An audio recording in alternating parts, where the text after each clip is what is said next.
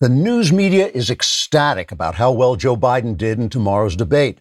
According to the New York Times, a former newspaper, quote, Biden's performance tomorrow was masterful. As for 90 full minutes against all expectations, he managed to stand on his feet and utter words so that one could only compare him to John F. Kennedy, who also stood for 90 minutes and also uttered words.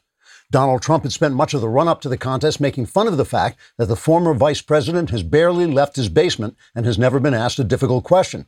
But all that so-called humor ended tomorrow when Biden absolutely crushed the bumptious incumbent by never once making the sort of gaffe in the future that he has repeatedly made in the past. Unquote. CNN's Brian Stelter was so impressed with Biden's performance tomorrow that he had to go to bed early and sob with gratitude into his My Little Pony pillowcase. In a private conversation with his dolly, Buttercup, Stelter said, quote, Biden's performance Tuesday was so spectacular, I just can't wait for Monday to end so Tuesday can be here. Many people say that CNN is biased or one-sided or so intellectually corrupt that a living brain cell would die of toxic dishonesty if it even wandered by one of our studios. But no one of any political stripe could disagree that Biden delivered one of the greatest debate performances tomorrow that anyone could have imagined or is imagining right this moment, unquote.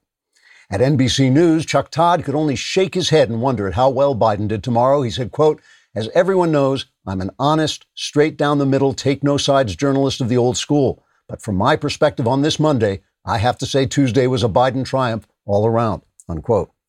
Donald Trump called for Biden to be tested for drugs, but the Biden campaign said the drugs would have worn off by tomorrow when Biden won. So that made no sense. Trigger warning. I'm Andrew Klavan, and this is The Andrew Klavan Show. I feel hunky-dunky. Life is tickety-boo. Birds are winging, also singing hunky-dunky-doo. Ship-shape, tipsy-topsy. The world is zippity-zing. It's a wonderful day. Hurrah, hooray. It makes me want to sing. Oh, hurrah, hooray.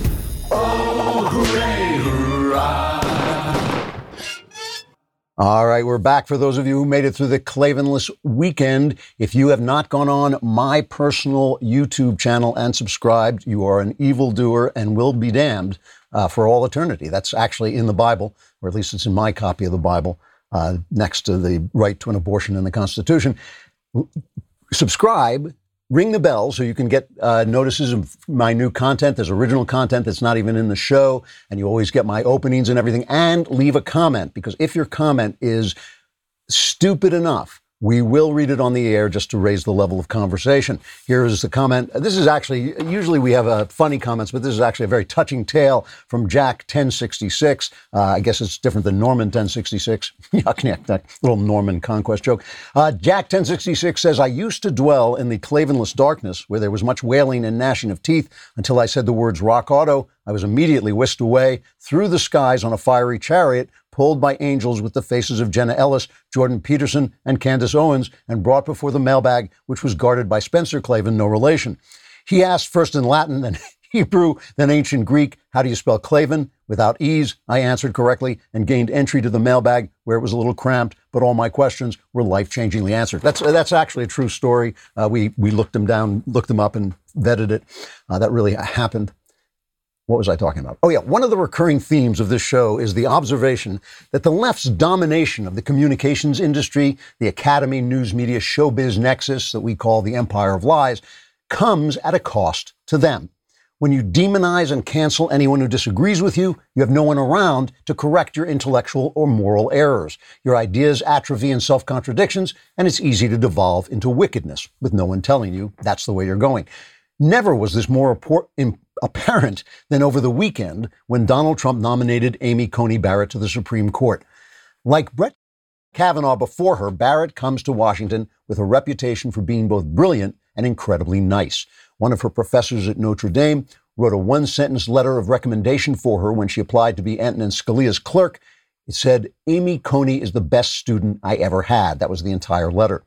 Liberal Harvard Law professor Noah Feldman called Barrett brilliant and wrote, quote, Barrett is a sincere, lovely person. I never heard her utter a word that wasn't thoughtful and kind.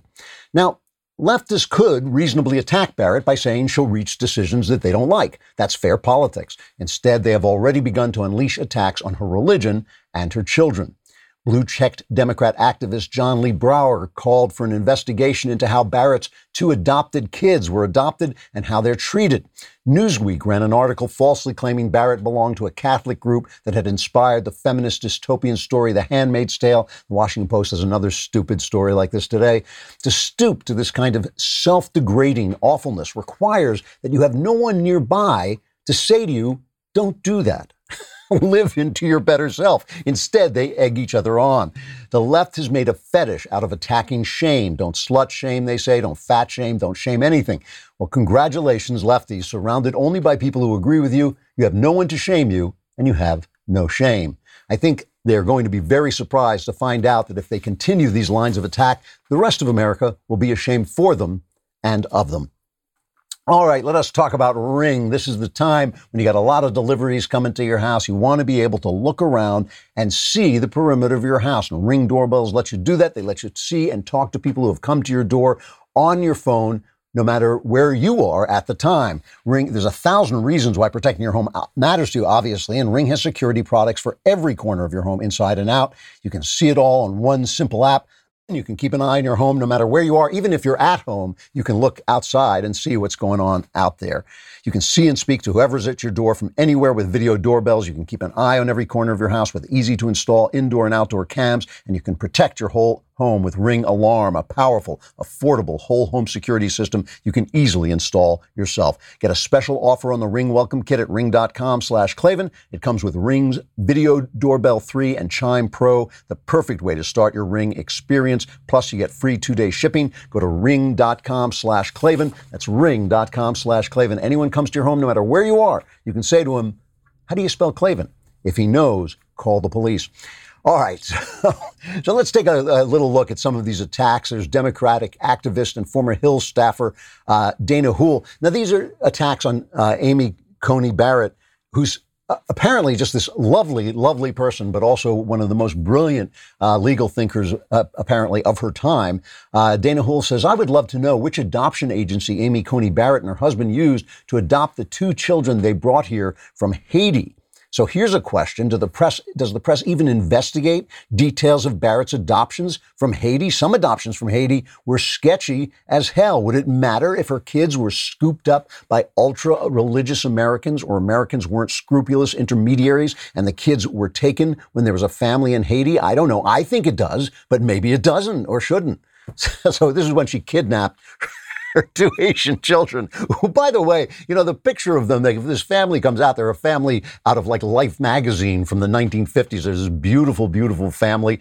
They have she has more black children than Ruth Bader Ginsburg had black clerks. So, I mean, I think that's important. Here's this guy, Ibram X. Kendi, who wrote the book How to Be an Anti-Racist, who, in my opinion, is an incredible racist. His entire theory is racist. And he was responding to a tweet that featured parents with black children that didn't depict Coney. It didn't have anything to do with her. But he said that this doesn't prove she's not a racist. He says some white colonizers adopted black children, scare quotes. They civilized these savage children in the superior ways of white people.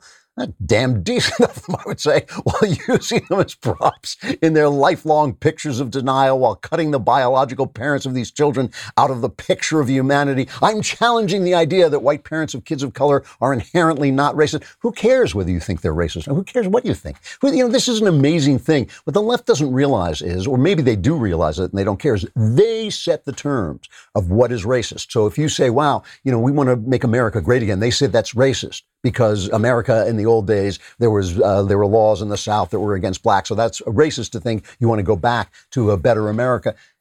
They set those terms. That we disagree with those terms doesn't seem to matter. So that way they think they can intimidate us forever. We're forever on the defensive. The answer is, too bad, son. Too bad you don't like her children. That's, you know, you live with that. You live with that. It's not going to keep her off the Supreme Court. So her family, like I said, was just absolutely beautiful, and she's beautiful, and she's apparently just so nice. Here she is accepting Trump's nomination at the White House. This is cut 1. I am so grateful to you and the First Lady, to the Vice President and the Second Lady, and to so many others here for your kindness on this rather overwhelming occasion. I fully understand that this is a momentous decision for a president. And if the Senate does me the honor of confirming me, I pledge to discharge the responsibilities of this job to the very best of my ability. I love the United States, and I love the United States Constitution. Now, that got a lot of play because, first of all, of course, leftist heads explode. But it is important because, remember, just like I'm not looking for a conservative press, I just want a fair press. I'm not looking for a conservative court. I want a constitutional court. That means sometimes there are going to be opinions that I don't like. Sometimes people are going to say things that come to the conclusions about what the Constitution permits and doesn't permit that I think should be illegal or I think shouldn't happen. But that's okay with me as long as they are sticking by a definitely clear argument to the Constitution. ACB's philosophy is that a faithful judge, she says, resists the temptation to conflate the meaning of the Constitution with the judge's own political preference. She says fidelity to the original public meaning, which serves as a constraint upon judicial decision-making, is important. You know, this is an important thing about how you read the Constitution. Some people say, well, you got to get at the intent of the lawmakers. But that's not true because the way a law is made is like a sausage factory. Nobody really knows the original intent of the people making the law. What you want is the intent of what the law meant to the public when it was written. And that's why, you know, and so much of this has to do with character, right? Because we have Neil Gorsuch, and Neil Gorsuch is a textualist, which means that he goes by the words of the Constitution. And the reason he does this, there's a great piece about this by Myron Magnet, the brilliant Myron Magnet in City Journal, a great piece about Gorsuch and his philosophy. And the whole thing is he believes that the separation of powers is the main bulwark that protects our freedom. That's what Gorsuch believes. And so you don't want the legislature acting as the judges, and you don't want the judges acting as the legislature. It is the conflict between these power centers that keeps us free. So when he says, I'm going to interpret the text of the Constitution and not the intent of some senator or somewhere, what he's saying is, no, their job is to write the law. My job is to read the law and then figure out what they meant. And that was what made, you remember his Bostock ridiculous decision when he said that a law prohibiting sexual discrimination also prohibits discrimination against transgender people and gay people. And not that I think that there should be prejudice against those people, but that's not what the law intended. And he says, well, I don't have to read the intent. If you penalize somebody for coming in a dress and lipstick who's a man, you're just penalizing him because he's a man. But that's absurd because when they wrote the law, the words man and woman, man and woman don't just mean like the shapes on the restroom door, right? They mean an entire way of behaving and things that men and women do, like have children and nurture children. You know, back in the 80s, I had a friend who worked in the news business who was constantly being penalized for sexual harassment because he cursed a lot. He had a foul mouth. And that never bothered anybody when he was around men. It bothered them when he was around women, and they would complain, and he would get called up for sexual harassment because he cursed. Not at the women. He wasn't cursing at the women. He just cursed. Because it was assumed that women didn't like cursing and men didn't mind. And that was an assumption. So obviously when they wrote this, they assumed that a woman was somebody who might come to work in a dress wearing lipstick, but not a man. So I think that, you know, that was a ridiculous way of interpreting a text. But it has to do with character. I really do think this. Neil Gorsuch's kids have to go to school with all these, you know, DC liberals. They have to his wife has to go to tea parties. They have to talk to people who are going to condemn them if he says, no, you know, it doesn't protect homosexuals. It doesn't protect transgender people. Even if he just said, look, pass that law, that's fine. You can pass that law, but this is not that law. But, you know, I think that character means a lot. And you have got to have a very, very tough character to stick to your interpretations of the law, to stick to the Constitution as it was written and the words in the Constitution without interpreting it according to leftist strictures. And I think that was where Gorsuch went wrong on that decision. And we'll never know until it happens whether Amy Barrett has what it takes to stand up for that. Noah Feldman, who's a lefty professor at Harvard, wrote this about her. He says, like many other liberals, I'm devastated by Ruth Bader Ginsburg's death, which opened the way for President Trump to nominate a third Supreme Court justice. in his first term. I'm revolted by the hypocrisy of Mitch McConnell's willingness to confirm Trump's nominee after refusing to allow a vote on Merrick Garland. Yet these political judgments need to be distinguished from a separate question, what to think about Judge Amy Coney Barrett, whom Trump has told associates he plans to nominate. Here I want to be extremely clear. Regardless of what you or I may think of the circumstances of this nomination, Barrett is highly qualified to serve on the Supreme Court. I disagree with much of her judicial philosophy and expect to disagree with many, maybe even most of her future votes and opinions. Yet despite this, I know her to be a brilliant and conscientious lawyer who will analyze and decide cases in good faith. This is the attitude that obviously Antonin Scalia and Ruth Bader Ginsburg brought to the court as they became friends together while totally disagreeing. And Amy Coney Barrett talked about that in accepting the nomination. This is cut 2. Justices Scalia and Ginsburg disagreed fiercely in print without rancor in person. Their ability to maintain a warm and rich friendship, despite their differences, even inspired an opera. These two great Americans demonstrated that arguments, even about matters of great consequence, need not destroy affection. In both my personal and professional relationships, I strive to meet that standard. I was lucky enough to clerk for Justice Scalia, and given his incalculable influence on my life, I am very moved to have members of the Scalia family here today, including his dear wife, Maureen. I clerked for Justice Scalia more than 20 years ago, but the lessons I learned still resonate. His judicial philosophy is mine, too. A judge must apply the law as written.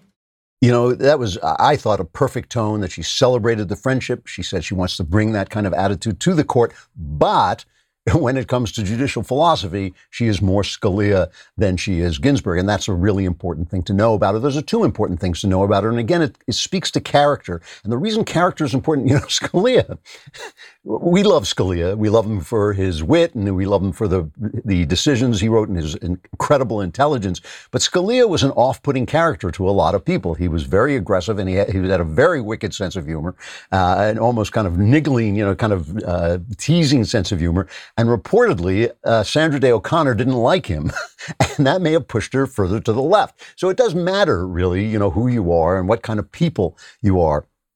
And this is, so what else has she decided?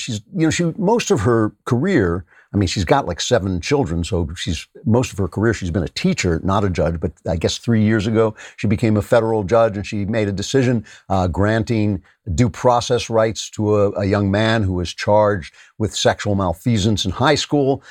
She basically limited, or in a dissent, she limited the power of the state to deprive a felon of gun rights. She said, really, it should be dependent on whether the felon was actually going to be dangerous. So Donald Trump, they had this meeting. I just wanted to show you how CNN covered this event on the White House lawn. This is cut 13. It was really a who's who of the president's conservative supporters. We saw several of them actually enter with the mask, but as soon as they were among the crowd, they took them off. And we even saw Dr. Scott Atlas, the president's coronavirus advisor, who, of course, is not an expert in immunology or in infectious diseases, but has become, certainly has the president's ear on these matters. He was also milling about without a mask. Most of the people in the audience today were not tested, and many of them arrived with masks on. Some of them took the masks off as they actually took their seats and began mingling with others. It is really remarkable. We need to remind people we are still in the middle of this pandemic. Boy, you really get the news when you turn on CNN. It's like all the news that's fit to ignore. Anyway, it's, you know, the Democrats are going to make a big fuss about this. They're already threatening to boycott because there's not really very much they can do. I think they know that they lost a lot of votes with Kavanaugh and they don't want that this close to the election. I think it's going to be interesting, but I think it's going to be kind of quick. That's my guess. Shouldn't get cocky. We will see. We'll see if they can restrain themselves and restrain their supporters. LifeLock. You want to know about LifeLock because you want to keep your identity. You need your identity. Your name is in it.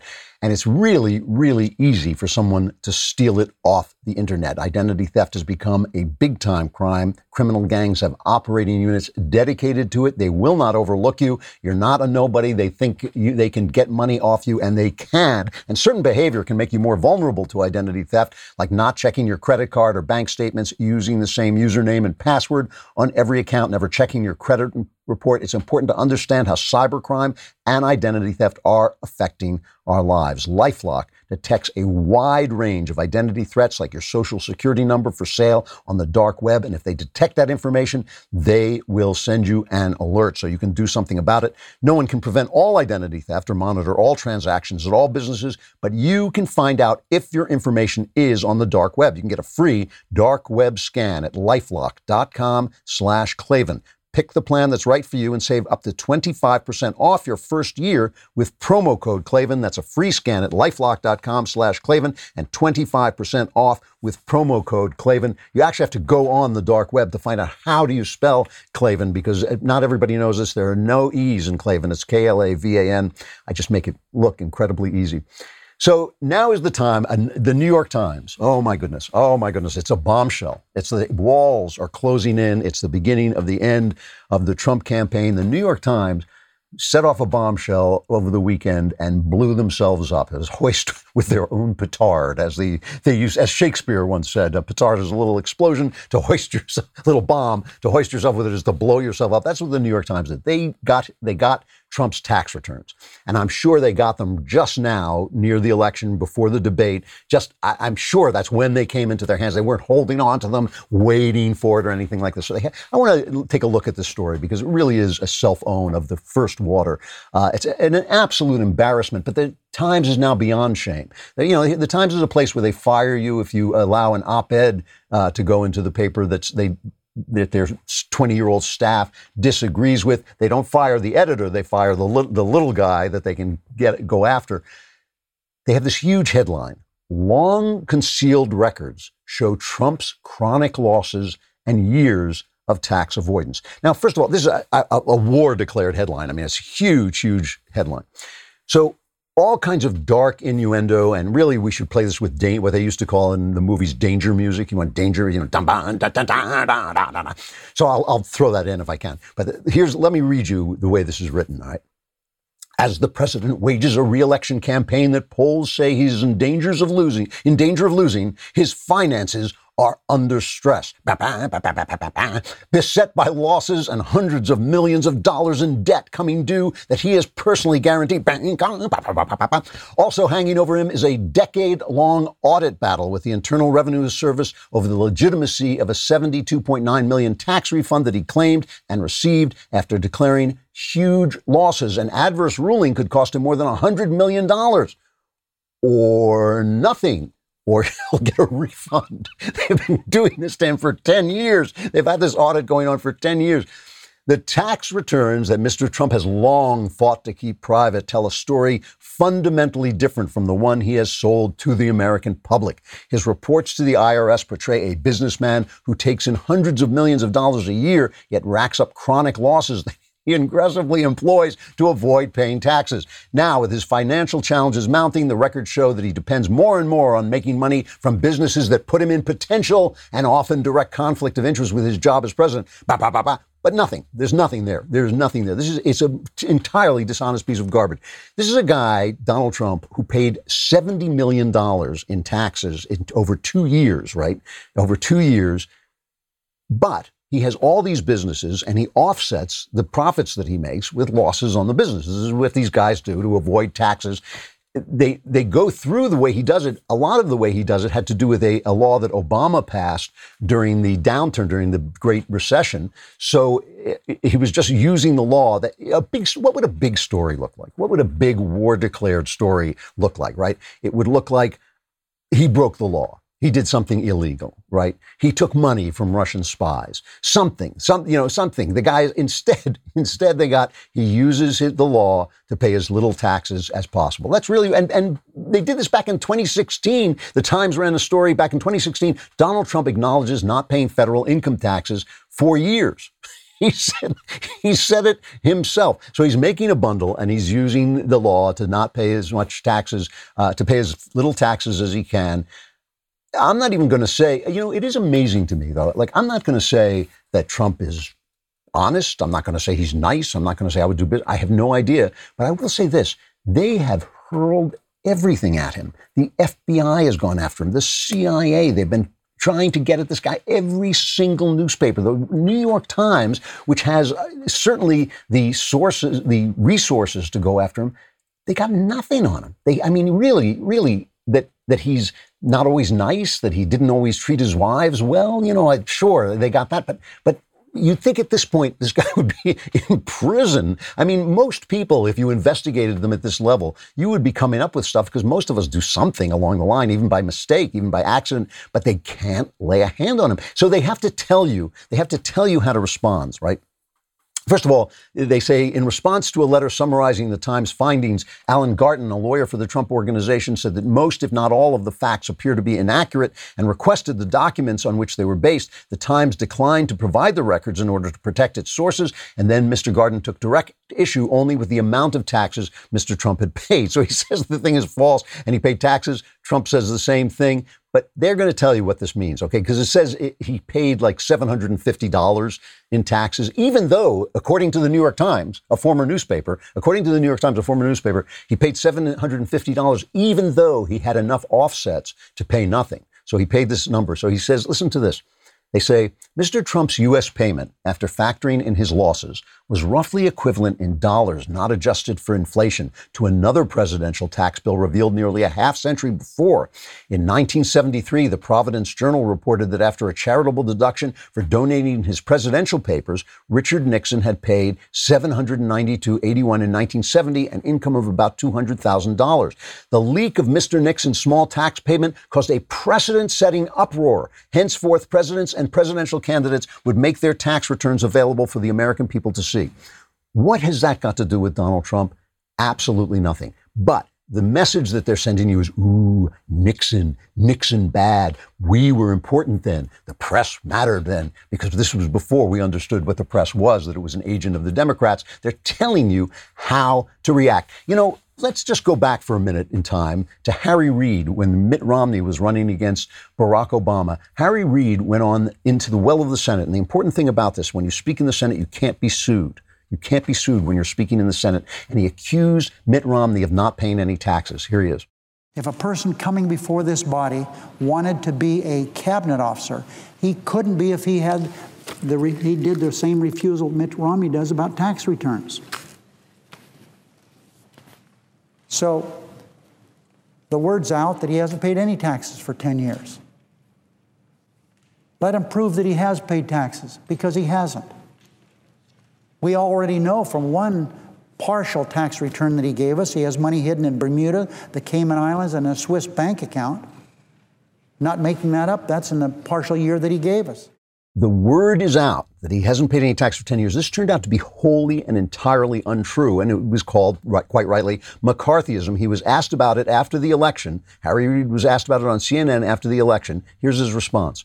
So no regrets about Mitt Romney, about the Koch brothers. Some people have even called it McCarthyite. Well, they call it whatever they want. Romney didn't win, did he?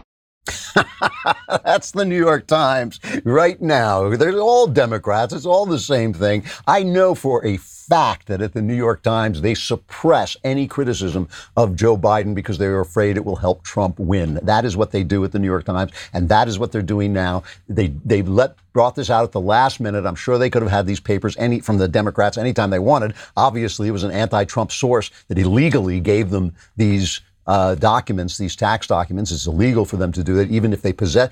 Times points out that they possessed the papers legally, but still it was illegal to leak them. But I'm sure they could have gotten their hands on them anytime. They got them now. They want them not to be checked. And compare this. We now know for a fact, right? We now know that the FBI used information from the Steele dossier to get warrants on Trump people knowing that the information came from a suspected Russian spy. Okay, that's what the FBI did, and we know that the decent agents there were upset about this, appalled that this is where they were doing. The Times ran this story in their local Saturday edition, but apparently not in their national edition. Listen to how they wrote it. This is the headline.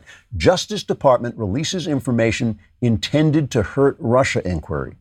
The Justice Department this week turned over to allies of President Trump documents that appeared to, namely the public, documents that appeared to undermine aspects of the investigation into the campaign's ties with Russia.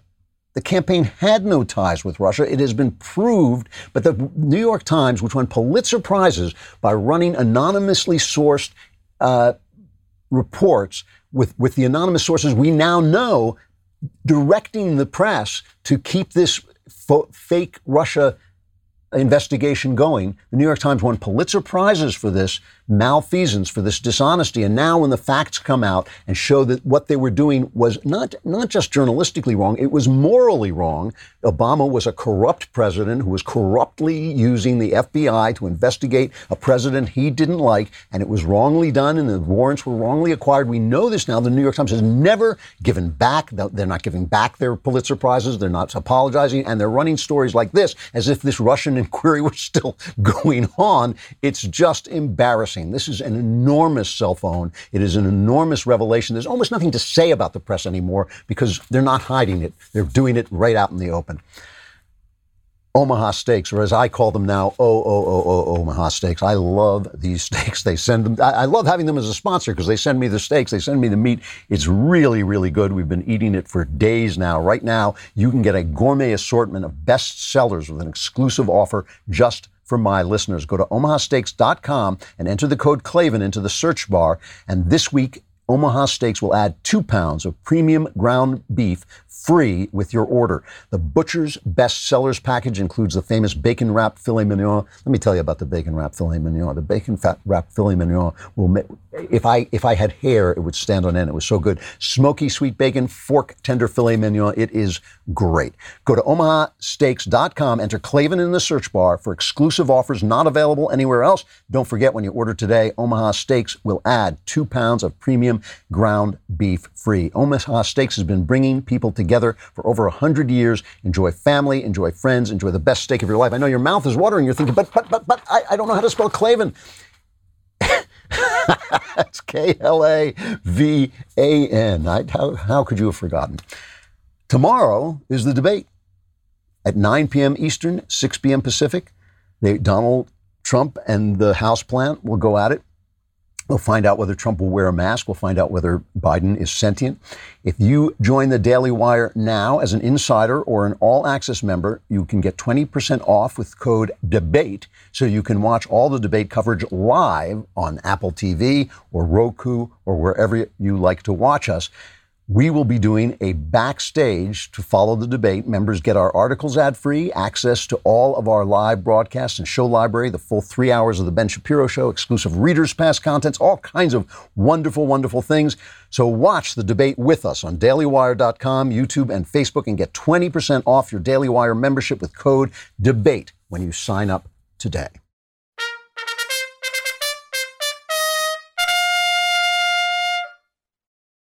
So I never make predictions because I don't know the future. I admit it. But here's what I think is the thing to watch for on the debate. Seriously. Everybody's talking about whether Joe Biden will be able to be sentient, cogent. And I don't know the answer, but I expect he will. I mean, he's always been a good debater. I suspect he's being propped up with drugs. It wouldn't surprise me if he had an ear thing going on. You know, they'll do anything to get him through this, and I think he will get through it. But the one thing that nobody's talking about is the fact that Donald Trump is not the man he was 4 years ago. You know, Donald Trump is obviously not a big reader. He's not a guy who studies things and, you know, learns things. And we have all made fun of him, and all the coastal elites make fun of him for this. And he has said things during the last debates and during the last campaign that were just manifestly untrue about the Constitution, he demonstrated ignorance. However, he is a big on-the-job learner, and I have been emphasizing this, and a lot of people have been giving me a hard time about it. But it's true. He knows a lot more than he knew when he debated the last time. So what I would be looking for is not so much what Joe Biden is doing, but whether Trump is a different guy. Trump's biggest problem in debating, he's a good debater, obviously, he won all those debates, but his biggest problem in debating is not making it clear to the public what he's talking about. A lot of times you have to know what he's talking about to understand it. So we have to come out and explain it later on. But if he can explain to people now, he has a really deep knowledge of what he's doing. He learns on the job. He's a different guy than he was. And somebody asked him the other day, how much are you preparing for the debate? And he said, hey, I happen to be running a country, which I thought was pretty funny. But I don't know who's going to win this election. I really don't. My gut tells me Trump has got this thing sewn up and he's going to run away with it. But the polls do not agree with that. And a lot of people are saying everybody's got his mind made up already. And that and Biden is ahead and he's going to stay ahead and he's more ahead than he was, than Hillary was at the same time. So I just don't know. I don't know. However, I do know that certain things are going on that really are interesting. Like Trump's people are going door to door and bringing voters out. It seems to me when Trump holds a rally, thousands of people turn up no matter where he is. When Biden holds a rally, it's 6 guys sitting in separated circles. He's been doing this thing where he Biden calls a lid. He did it this morning. He called a lid on the day. That means no more questions, no more press appearances. And they keep saying, well, Biden is studying. Here's Trump talking about this, cut 7. What's going on? This lid, you know what a lid is? Bernie keeps putting a lid. He's got a lid. It's 8 o'clock in the morning. Now a lid means you're out for the day. That means the fake news media can go home. You know, they've got the easiest job I've ever seen. They never have to work. The media, please go home. There won't be any activity from sleepy Joe Biden today. I hate to say this, but every time I hear this, in the old days, a lid was slang for a yarmulke, the Jewish hat. And by the way, happy or blessed Yom Kippur to all Jewish friends. But a lid used to be a slang for a yarmulke, and so it would be slang for a Jewish person. It wasn't necessarily derogatory. It was just a slang way of saying Jewish person. So every time I hear that Biden called a lid, I think, why is that news? I myself have had friends of the Hebrew persuasion. Why is he calling a lid? Why should I care if he's calling a lid? Anyway, so just look at this guy. I mean, this is the thing that really is getting me. The polls say he's ahead. And I know some people are going to vote Trump hate, and some people are going to go to the polls. Democrats will go to the polls in force to vote against Donald Trump. But how can you vote for this guy? He was on MSNBC with Stephanie Ruhle. And if you're not watching, if you're just listening to this, you have to look at the look on her face. She's in agony as Biden goes off talking about something and then realizes he's talking about the wrong thing. And she has to tell him what he's talking about. It's cut 15. The Paycheck Protection Act. 1% of the money's gone out. 1%. 1% of the that's not the paycheck. The bill for small businesses. She has to down the look on this poor woman's face. She just wants to carry him in her arms across the finish line. If she had said to him, my Aunt May's sewing machine, Biden would have said, yeah, that's it, my Aunt May's sewing machine. That's what I'm talking about. But you're not allowed to talk about this. Jake Tapper asked Jill Biden about the fact that Biden can't get a word out of his mouth correctly. And not only does she shut him down, but he allows her to shut him down. This is the way the press, this is journalism at its best. Your husband has been known to make the occasional gaffe. You can't even go there. You can, after Donald Trump, you cannot even say the word I can't even say the word gaffe. Nope. But you not Nope. Done. It's gone. The gaffe issue is over. Because over. So over. Thank you for explaining that to me, Mrs. Biden. Says Jake Tapper. Jake, you used to be a journalist. What the hell happened? I mean, it's not gaffes. These are not gaffes. These are gaps in information. Biden has always been, by his own admission, a gaffe machine. He makes mistakes that are revelatory of what he's thinking. But these are not gaffes. This is a deficit. Trump is right about this, and he's going to come in. It's not going to be a very good deficit to have if you're dealing with Vladimir Putin, who will, in fact, cut your Achilles tendon while he's talking to you. Meanwhile, this stuff about Hunter Biden, it's really going to be interesting to see whether he is asked about this, whether Wallace asks him about this at the debate, because this is bad stuff. I mean, this really is. The Trump tax thing is nothing. At worst, at least what I read the entire Times story, and at least I can say that at worst, it means that Trump is a shrewd operator. You know, some people may think, well, I don't like the shrewd operator. But what did we think? We never thought he was like, you know, a smiley-faced, open-handed guy. We know he's a shrewd operator, but that's the worst you can say. But Biden and Hunter Biden's ties to these Russian operatives, to this woman whose husband was the mayor of Moscow and got all this these contracts for her company while he was mayor of Moscow, and she sends him $3.5 million, and we don't even know what it's for, the Burisma contract, all this stuff. And Biden has lied about it continuously, first saying that they never talked about it, when now we have congressional testimony that they did talk about it. But just continually, here's a montage, I think this is from Grabian, of Biden just saying this stuff never happened. Every single solitary, serious investigator, including your network and others, have looked at this, have said there's absolutely zero basis to the accusation that I acted any way inappropriately or that my son did. Every major national, international, and local news operations looked into it has said it's a lie. This is a president who's flat lying. So there's not been a scintilla of evidence pointing out that anything is wrong. There's not a single solitary scintilla of evidence anywhere. There's not been one scintilla of evidence that my son ever interfered, that I ever asked me anything, that I ever got involved in anything. I mean, come on. This is... So these guys are amazing. Is he going to, they are going to let him get away with this. They are going to let him get away with it. But will the public let him get away with it? I mean, really, oh, come on, you guys are amazing. And he has refused to answer whether he'll pack the Supreme Court. He's refused to release a list of justices that he would name to be justices on the Supreme Court. He won't say anything, and they never ask him anything. And meanwhile, he comes up with this about Donald Trump, and nobody says a word. This is cut 14. I'm not sure anybody that hadn't already made up their mind there for Trump believes, but who knows? But that's, you know, he's sort of like Goebbels. You say the lie long enough, keep repeating it, it becomes common knowledge. There was a day when a presidential candidate accusing the other guy of being like Goebbels, who was Hitler's propaganda minister, would have stopped the election cold. But nobody says a word. Nobody says a word about this. And it really is amazing. And what I'm wondering, look, the media, which is the Democrat Party, which is the information arm of the Democrat Party, which is, in fact, a shield now for a socialist party. So we're dealing with a genuine Pravda here, is using all of its influence, is sacrificing all of its credibility, is giving away everything to get this guy, this houseplant, across the finish line. And remember, this houseplant, when he was sentient, was a dishonest and stupid person. This was a dishonest and stupid person before he became a houseplant, before he became a guy who doesn't even know where he is. They are doing everything. They're sacrificing everything. And it really is an open question whether the public is going to fall for this, whether the public is going to say, you know what? I'm not going to be lied to. I'm not going to be treated like this. I'm not going to be disrespected like this.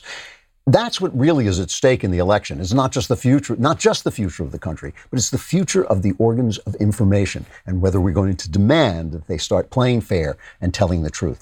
Speaking of which, by the way, I just want to mention my friend James O'Keefe over at Project Veritas has a new video out, which is really interesting. It seems to expose a ballot harvesting scheme with people involved who say that they are loyal to Ilhan Omar. And he's got all these guys who say they've got these trucks full of ballots and they're out buying them. There's one guy named Liban Mohammed. What's going on? What's interesting about it is it's not just Democrat Republican. It's actually a battle between different Islamic factions in the state. And that's what they're talking about. He's got this guy named Mohammed, who is saying, Liban Mohammed, who says he's collecting ballots to help his brother win a city special election for a ward boss. And he talks about the fact that everything is about money. Everything is about paying for these ballots. Here he is, cut 18. Money is everything. Money is the key in this world. If you ain't got money, you shouldn't You should not be here, period. The way they respond always to O'Keefe and to Project Veritas is they say, oh, he's been debunked 1 million times. He's never been debunked once, not once. And it's because of him that we know that ABC spiked the Jeffrey Epstein story. It's because of him we know that Twitter is a rat's nest of leftists who are doing everything they can to censor right-wingers. We know a lot of stuff because of him that the press just won't cover. What he hasn't got is the organization and the resources he needs to back up these secret videos with more investigative journalism. That's what he needs more of. He needs that kind of resources. We all need these kinds of resources because they've all been taken up by ABC and NBC and CBS, the people who have the money and are liars. And that's really the problem we have. So it's interesting. This story, instead of just saying, oh, this guy's been debunked, they ought to investigate this story because it really does look like massive, massive dishonesty. I'm going to stop there, but we will be back again tomorrow. And if you are already an All Access subscriber, I will be on the All Access Live show tonight, which is at 5 p.m. Pacific time. So be there and I will answer all your questions. And as you know, all my answers are guaranteed 100% correct. I'm Andrew Klavan. This is The Andrew Klavan Show.